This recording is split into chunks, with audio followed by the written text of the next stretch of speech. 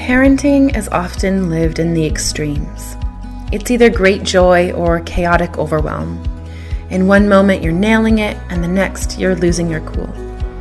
I want to help you find your way to the messy middle, to a place of balance. You see, balance is a verb, not a state of being. It is a thing you do, not a thing you are. It is an action, a process, a series of micro corrections that you make each and every day to keep yourself feeling centered. We are never truly balanced. We are engaged in the process of balancing.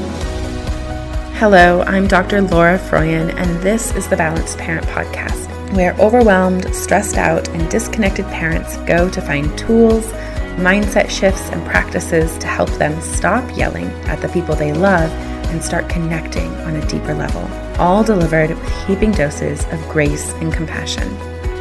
Join me in conversations that will help you get clear on your goals and values and start showing up in your parenting, your relationships, your life with open-hearted authenticity and balance. Let's go. Hello, everybody. Welcome back to another episode of the Balanced Parent Podcast. This is Dr. Laura Froyen, and I'm so excited about this guest I have with you today.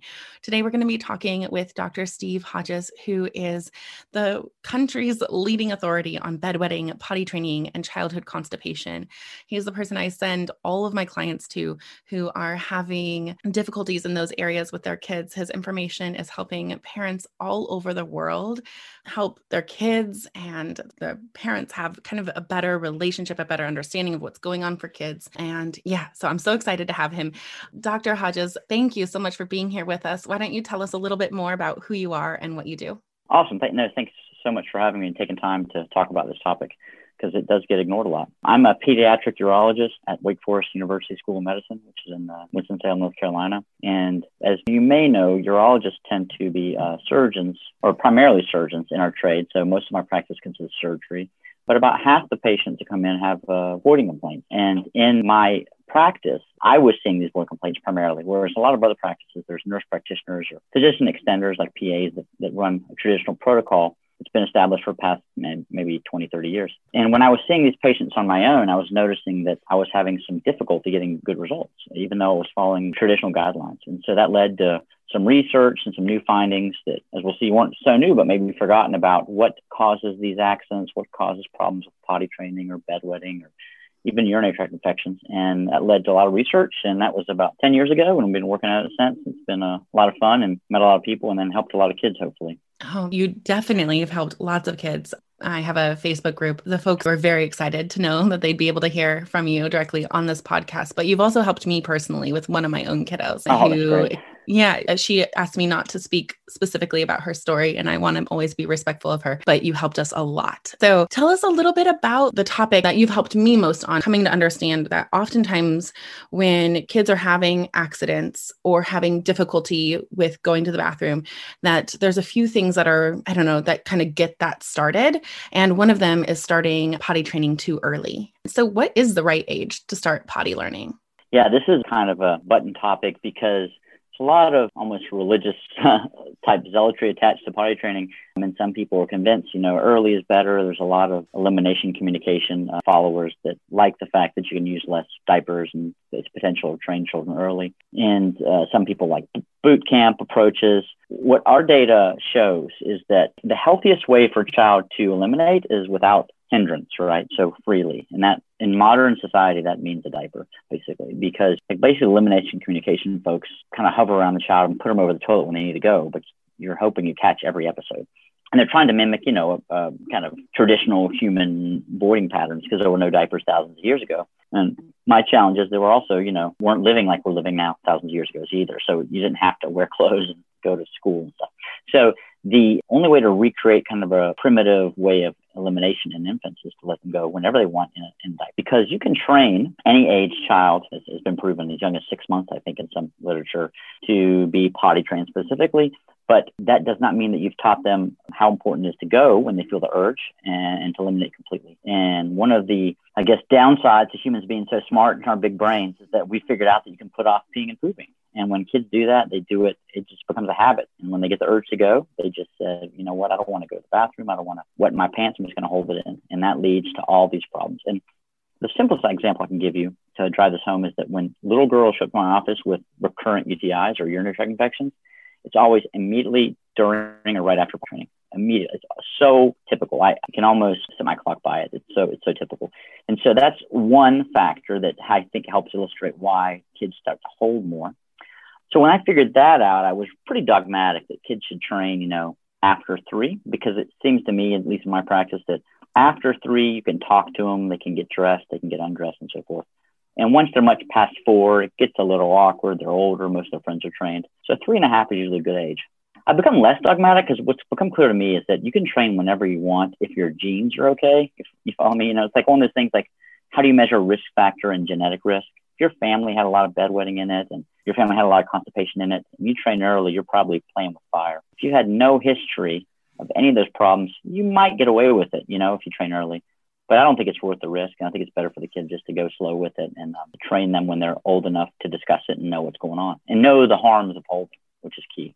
Okay. So how do you know when a child is ready? Like, how do you tell? Yeah, I think too much thought is put on potty training as a process, whereas the listeners may know Dr. O'Regan, who's the guy that did the original research on all of this topic in the 80s. It was kind of forgotten and then we rediscovered. But he would talk to me when I would talk to him about this process and say, how do you make your child go to sleep, right? You set the stage for it and then they go to sleep, but you don't make them sleep. It's a physiologic process. How do you make your child crawl or walk? You make sure they have the right environment, they're growing, being fed, but you don't actually make them do that. That's a physiologic process. He said toilet training is the same thing. It's something that happens automatically once they're old enough and can. So the biggest sabotage for the kids we see is that they were constipated and no one knew. And so they can't control their bowels.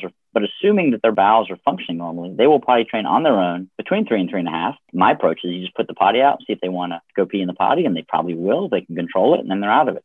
Now, we do have the issue with some kids where they get so comfortable going in pull-up. Another kind of just idiosyncrasy of human babies is that they may want to go in pull-ups forever. And that's not going to be forever. I know it freaks parents out, but eventually the one good use of peer pressure is that everyone else in their class is going to be potty trained. And as long as they can control it, they'll do it. The big problem we have with these kids that if they're forced to go early, they get constipated, then they can't control their bladder and they can't get out of diapers even if they want to. So I would much rather have a kid that's preferring to pee and poop in a diaper, but can control it, as opposed to one that was forced out of a diaper and now can't control it. Okay. The first part is easier to fix.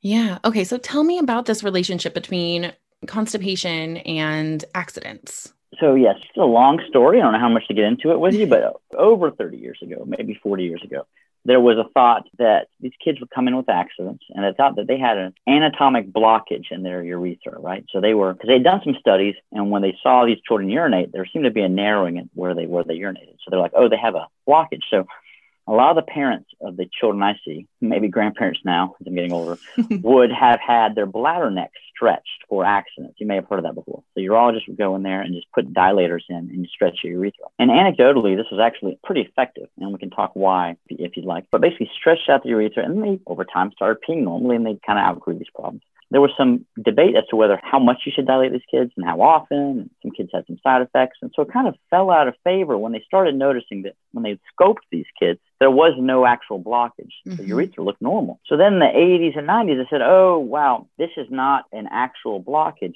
They're squeezing their sphincter. They're doing a Kegel, basically, while they're trying to pee. And so they said, okay, the new therapy is going to be to teach them not to do Kegels while you pee.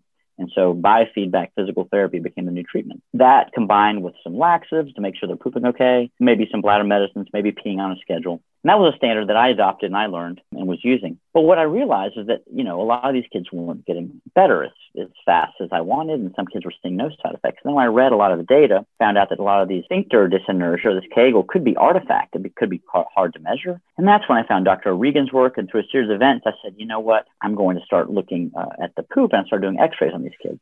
And so what happens in reality, what we believe is, and if you've ever had a kid, and you've had kids and all your listeners have, this makes the most sense. You have a kid, right? They're born. They're peeing and pooping fine. At some point, it's going to be weird to poop, right? It's going to hurt, whether they started solids or after some antibiotics, or maybe they started milk. Even for one of mine, it was rice cereal.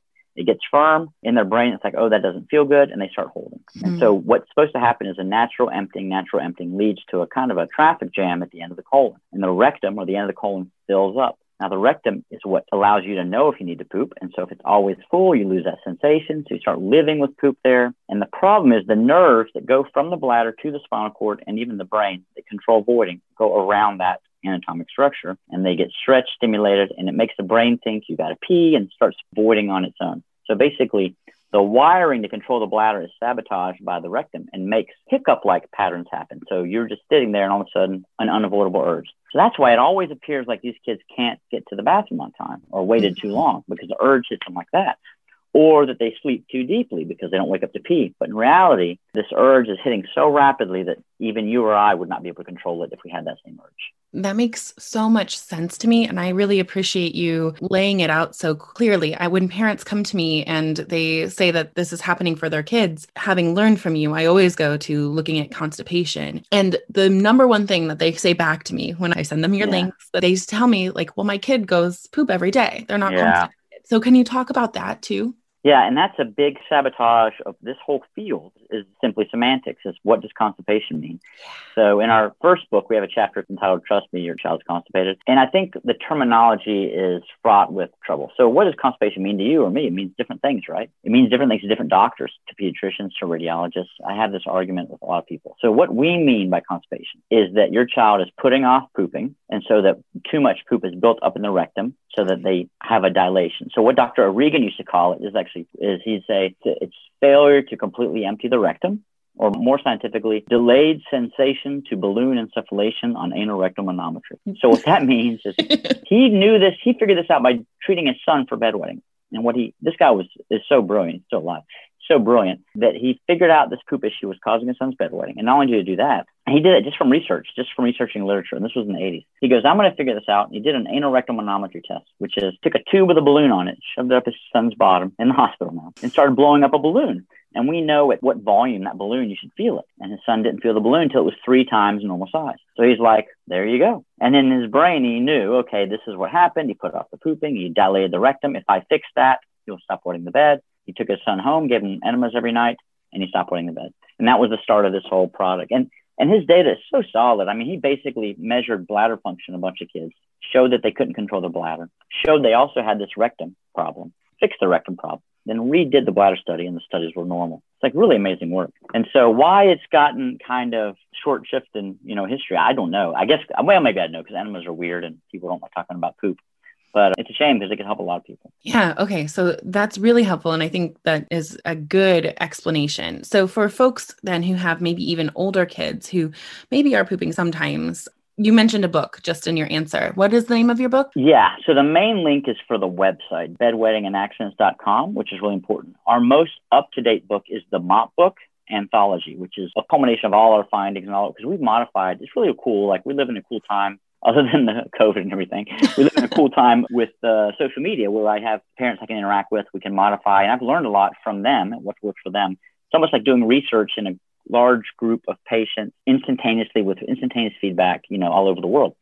And so the Mop Book Anthology was just recently published, a new version, has all our best therapies for daytime pee accidents, bedwetting, and even poop accidents, as well as specific instruction for young children and teens and tweens as well. So that's our most recent book on this topic. Awesome. Thank you so much. Okay. So I have this awesome community on Facebook where parents ask questions. And like I said, they're excited to be able to ask you a question. So I have one from one of them, if that's okay with you. Yeah, perfect. Please. Okay, cool.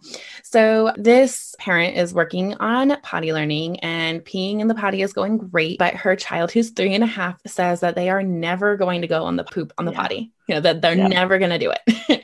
And they'll only do it in a diaper. And this is not uncommon. I actually get this question a lot. Super common. Yeah. And so, so what do we do as parents when we're in that circumstance, when that's happening? And take it away. This is common. So if you have a child pooping regularly and they can control their bladder perfectly, and the only thing sabotaging your success is getting them to poop on the potty, this has been addressed on our website. And actually, to give props to another book, which goes into this deeply, is The Ins and Outs of Poop, which is a good book. And he has a great strategy. So basically, you say, okay, you want to poop in the potty? That's fine. In a pull-up, that's fine. You're going to poop in the pull-up every time. And so make sure that they're pooping regularly, though. So And the only way you'll know if their bowels are normal is if they have no bladder issues, right? They're not having pee accents and all. So you say, okay, first part of the deal is you're going to poop in the pull-up in the bathroom. That's the only thing. And so there's pooping in the pull-up in the bathroom. Okay, great.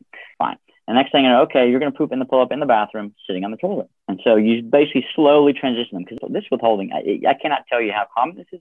And I have it even in my own family. I love telling the story. My oldest daughter would not go except in pull up. And we said, we'll give you this, we'll give you this, we'll give you this. And finally I was like, okay, look, if you do this, I'll take you to Disney World. And she looked at me and said, that's okay, I'll pass. And so I knew it was a really strong, and the interesting story for her is I just kind of used a modified version of that technique where I said, I'll hold the pull up underneath your bottom as you poop. I mean, the things we do for kids, right? How weird is that? When she pooped, I moved it, honestly, not on purpose, kind of by accident. And so she pooped in the toilet, and then she saw it. She literally turned to me and said, oh, I did it. Like it was something flipped in her brain. And that's what they go through. And then she never pooped in the pull-up again. So it's almost like they don't believe they can do it. Or anyway, they're not used to it. So eventually you go from pooping in a pull-up in the bathroom to pooping in the pull-up on the bathroom to taking off the pull-up on the toilet. But some kids are so reluctant. In the book, you can see the reference, and this is the other book, that they have to cut a hole literally in the pull-up, have them poop in the toilet that way. And presents a case of a girl that would have to put the pull-up on. This pull-up was never soiled. It was just a pull-up they had put on to make her poop on the toilet. By the end of a few weeks, it was like a belt, like a shredded belt. But she had to have that sense. So the main thing is to say, don't rush it. I know it looks scary that, oh my goodness, my kid's never going to, I hate saying they're not going to be in diapers in college, but that's a reality. And if you look at a little bit longer time frame, all this is resolvable, and it all takes care of itself. But that's how you slowly desensitize the process and get them pooping, and it works very well. I love that. I think it's so smart to just go slowly, trust your kid. They'll do it when they're going. Exactly. And just keep going. I just want to highlight for our listeners a few things. So what's key is to know if your child is like just going normally, not having any trouble with holding, not having any trouble with peeing, that it's all happening normally. And in that case, you can just trust and keep moving. But what if you do notice that there are maybe some pee accidents? For example, maybe they've been potty trained and all of a sudden you notice kind of every time they go to the potty, there's a little bit of pee in their underwear. Like their underwear is just a little bit. Yeah. I don't like using any accents in the way, I'm not blaming a kid, but I don't like overlooking them. You know what I mean? Like, I don't mind. I don't say, oh, they're just potty training. That's common. Accents are accents, and they should be able to go straight to, dry right away. So if they're having several signs, number one, for pooping, hiding the poop, that's a big one. If they're pooping should be, I like it when it's just not even a big event, right? They're playing, maybe they pause for a second, they poop, and then I always mention to my patients, we went horseback riding once with my kids, and those horses were pooping the whole ride. They never even thought about it while they were walking. And then we have kids that if they have to poop, if they go in a closet and turn off all the lights and sit in a stressful position for hours. So you should be on something. And again, this comes down to most kids needing laxatives, honestly, because humans just withhold so much. So I think almost every kid needs something if they have the genetics that predisposes them to constipation, something to keep the poop soft, whether it be Miralax or whatever. But usually you need something. And they should be pooping freely. They should, not that they don't even notice it, but they should pause, do it. But there should be no drama really. It should be like stressful. Mm-hmm. Once they're doing that, that's a good sign. If they're having pee actions, if it always looks like they're waiting for the last minute to pee. Now, it's very easy. I do think kids put off pooping. I know they put off pooping. I don't think they put off peeing as much as we think. I think they get the urge, but the urge comes on so quickly that it looks like they're waiting the last minute. Mm. I often tell parents of mine, go home and hold your pee till you have an accident. And they're like, look at me funny, but it's impossible, right? Because the urge becomes so overwhelming. Your brain drives you to the bathroom.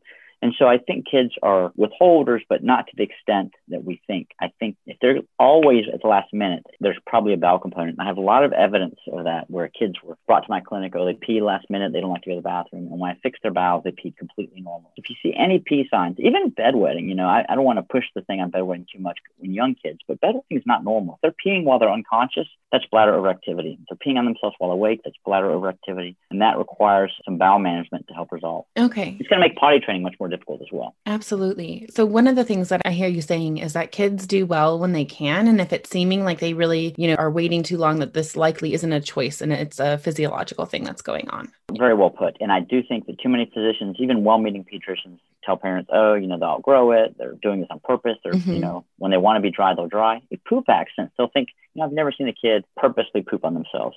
Honestly, I've never seen, I'm sure there's cases of it, but in these cases where poop is falling out, there is a real medical condition, physiological reason, and they need help. Okay. I love that. That's so helpful. Can we talk just for one little second too about bedwetting and about kind of at what age it's happening, like if it's happening at certain ages, that when we should kind of start being concerned, start taking a look at something like constipation as being related? Yeah, so it's going to be slightly controversial, but I think I've had the evidence to discuss this. So there in our textbooks, there is literature on infant voiding, okay, and sleep patterns. And the infants, newborns, they arouse to void, okay? So they arouse themselves, they void, and they go to sleep. And so the bladder grows from birth, and so it is very rare to actually urinate while you are unconscious, deep sleep. And so that is most likely in all cases, and I'm willing to say all cases, I'm sure there's exceptions, where there's some bladder overactivity. What gets tricky is, obviously, if you have an infant, they don't know what they're doing, so they're going to pee in their diaper, even if they're aroused. And at some point, you have a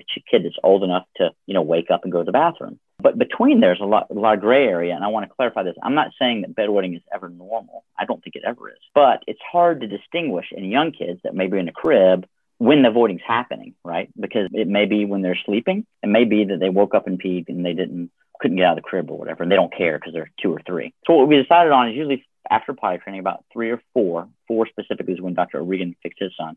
They're old enough to go to the bathroom normally during the day. They should be able to be dry at night. And if they're not dry at night, if they're voiding while asleep, which is typical bedwetting, then bladder overactivity is the primary cause, and constipation is the primary cause of that. And literally, all the other purported causes, you can find literature disproving. The hormone issue that people talk about has really never been documented to be accurate. The sleep disorder is completely flipped. They showed that kids that with the bed actually don't sleep deeply. They sleep less deeply because their bladder's going haywire and they can't relax. So by fixing their constipation and bedwetting, you actually help them sleep better. So I think bedwetting in any child past potty training age is fixable and due to constipation. I think that that's so helpful. And so again, just to kind of reiterate for those listening, it's because that if constipation is kind of making things back up, it starts dampening the signals that you would be getting. It takes kind of more signals and it kind of reroutes those signals to the urinating. Is that right? Like I want to get the nerve piece of it right again. Yeah, the best way to think of it is that if you had okay, we can get into a lot of details, but there's a fetal reflex, right? So we've all had babies that peed in diapers, right? That didn't know what they were doing. So they had no brain component to their peeing. There was just a reflex. It went from your bladder to your spinal cord to your bladder, like that. So some kind of stretch happened. And that's a reflex. At some point, with 3 or 4, whenever, 2, 3 or 4, our brain became involved, where the signal would go to our brain, we would become aware, and then we could control the peeing. If you get enough stimulus down there from the stretching of the rectum, it could be from other causes, like maybe filling up your bladder too much with too much water or whatever, rapidly. That's when you have to pee more urgently, right? If you drink a lot of fluid. But if you have this rectal dilation, you can almost think linearly how much your rectum is stretching, how much overactivity is happening in the bladder. So as you're getting backed up, you're getting more and more bladder overactivity. So maybe you can get to the bathroom while you're awake because you can feel it and run there. But when you're asleep, that reflex happens so quickly. It may be in that reflex that never even gets to your brain because it started that. So then that's bedwetting. And that's why typically bedwetting is more common and the last thing to get better in these. Then your rectum gets more dilated. All of a sudden the bladder's starting to be overactive while you're awake even. And you can't overcome it with your conscience. So you're rushing to the bathroom last minute or you're peeing too frequently or too urgently. And then you get to the point where the rectum gets even more dilated and you start peeing on yourself and you didn't even know it. Like literally these kids that pee on themselves while awake had no idea that they voided. Like it never got to their brain. So they're in their wet clothes and parents are like, why are they sitting in wet clothes? And they had no idea they were even wet. The parents have to tell them. And then as that dilation gets even worse, poop accidents may happen where the poop is just so backed up it starts falling out. Gets a little complicated because some people don't have the genes for the bladder issues to happen. So they just go straight to the poop accident. The whole time no one knew what was going on until it was too bad. But that's the general progression of my most common patients: bedwetting to day wetting to poop accidents. And then as we empty them out, it gets better in the reverse order. The poop accidents get better first. The daytime wetting gets better second.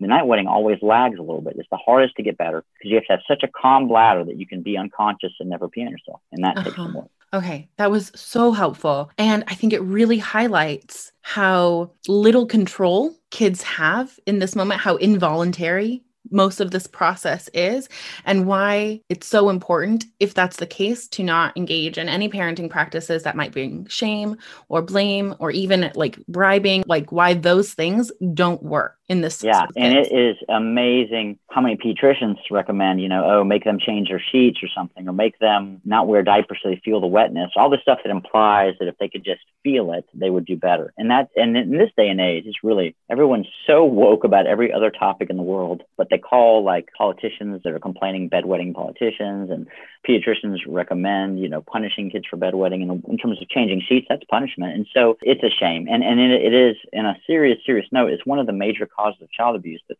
I follow those reports. And there have been one would be too many, but there are a handful of kids every year that are abused to the point of murder, which I don't know how else to put it, over this topic, which should be a never happen in society. And you don't hear a thing about it. Now, I don't understand. I don't want anyone to be abused for anything, but to me, this topic is not at the public forefront as it should be. That we commonly talk about, obviously you shouldn't make your child feel bad if they have this opinion or that opinion, but then no one says, hey, if your child's having accidents, make sure not to punish them. So stuff like this in this interview is great to get that word out. I appreciate it. Yeah. Well, I can guarantee you in our community, we are absolutely talking about not using punishments or threats or even bribes, because if we think about the flip side of a bribe, it's withholding the bribe.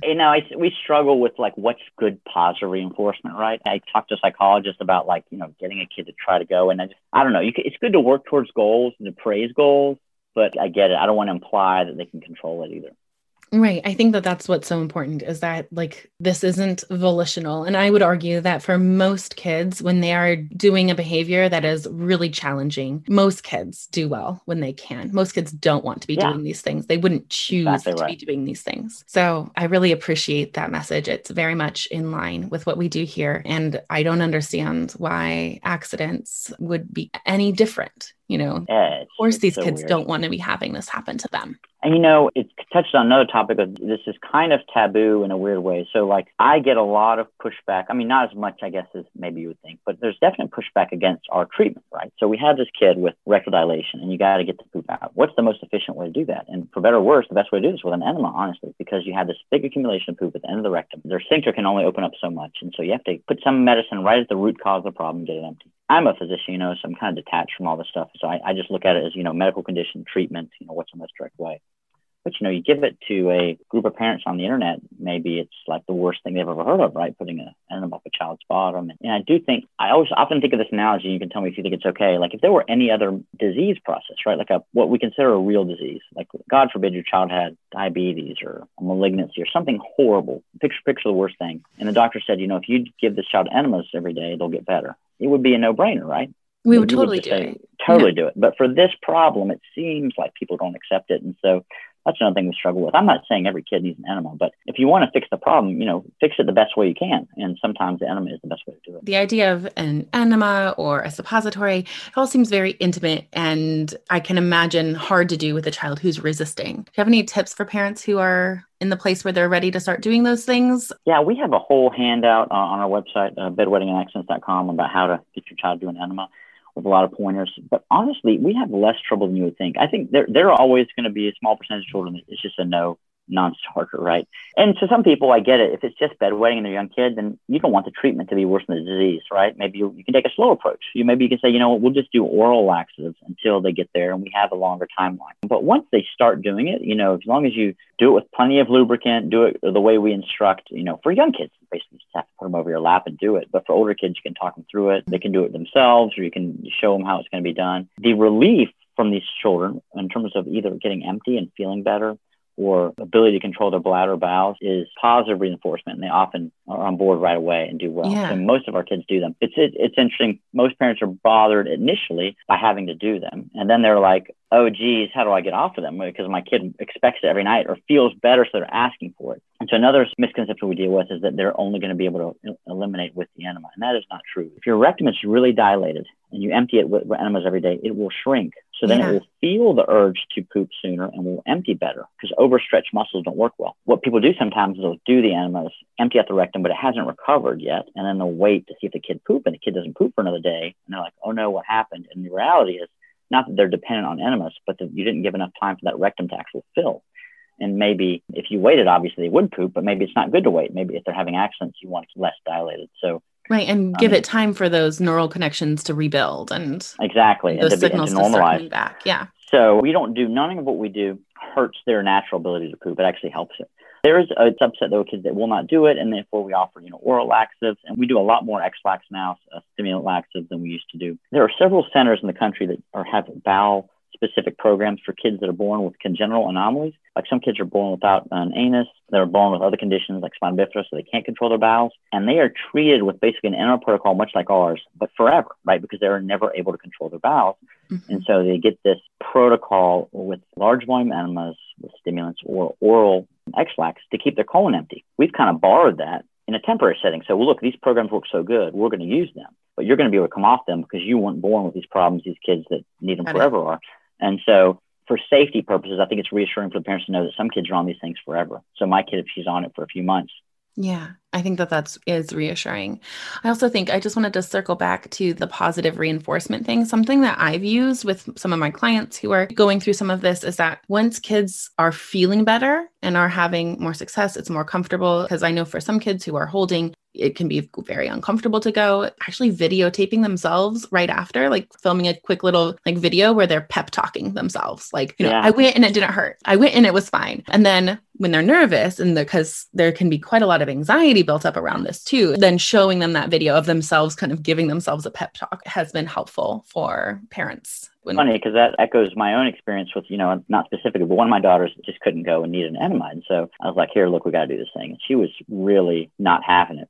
And so it was very stressful, just like any of these parents that deal with it. And finally, I just kind of had to do it, And so we do the enema, she poops, and she looks at me and she goes, "Thank you, Daddy." And so it was so funny. I was like, oh. And the funny thing is, she was so thankful that she felt better. She got that poop out, that we did it. But she still was like, but the next day, I'm not sure I need that again. So it's still a hesitancy. So it fits in with what you said. If she'd already forgotten that it was beneficial. So reminding them can be helpful. Remind me of another topic that in terms of the X-Lax, some kids, say you get their colon completely rehabilitated. You've shrunk it down with enemas, they're doing great. The moment you start getting off this protocol, they start withholding again. It's so ingrained, right? We hope that this started because it hurt to poop early on before they knew any better. Now they're older. We teach them it doesn't hurt to poop. The poop is softer. They're on laxatives, that they'll just kind of snap into it. Most kids do. They just do fine. But there's a small subset that if you just get off the enemas and keep them on something like Miralax, they will withhold again, and the problems just come back. And those are the kids that need more stimulation. They need a high dose of X-Lax to get such an urge that it's difficult to withhold, right? You almost got to break through their withholding behavior. Mm-hmm. Give them so much stimulus that flipping the switch in their brain that when I get this urge, I need to go poop. And that's what works better. Okay. Awesome. Oh my gosh, Dr. Hodges, this was so much good information. I really appreciate this time that you've spent with us. Everybody go check out the website, get his books if you need them, and spread the word. That I know that folks I've sent to you, I see them now in parenting groups where they're like, make sure they're not constipated, check in on constipation. So you have your evangelists out there who are sending people to your site. And I hope that we just created a whole bunch more. That is so awesome. Thank you so much. I really appreciate your time. Thank you. Absolutely. Thanks for being with us. Appreciate it. Okay, so thanks for listening today. Remember to subscribe to the podcast. And if it was helpful, leave me a review. That really helps others find the podcast and join us in this really important work of creating a parenthood that we don't have to escape from and creating a childhood for our kids that they don't have to recover from. And if you're listening, grab a screenshot and tag me on Instagram so that I can give you a shout out. And definitely go follow me on Instagram. I'm at Laura Froyen, PhD. That's where you can get a behind the scenes look at what balanced conscious parenting looks like in action with my family. And plus I share a lot of other really great resources there too. All right, that's it for me today. I hope that you keep taking really good care of your kids and your family and each other, and most importantly, of yourself. And just remember, balance is a verb, and you're already doing it. You've got this.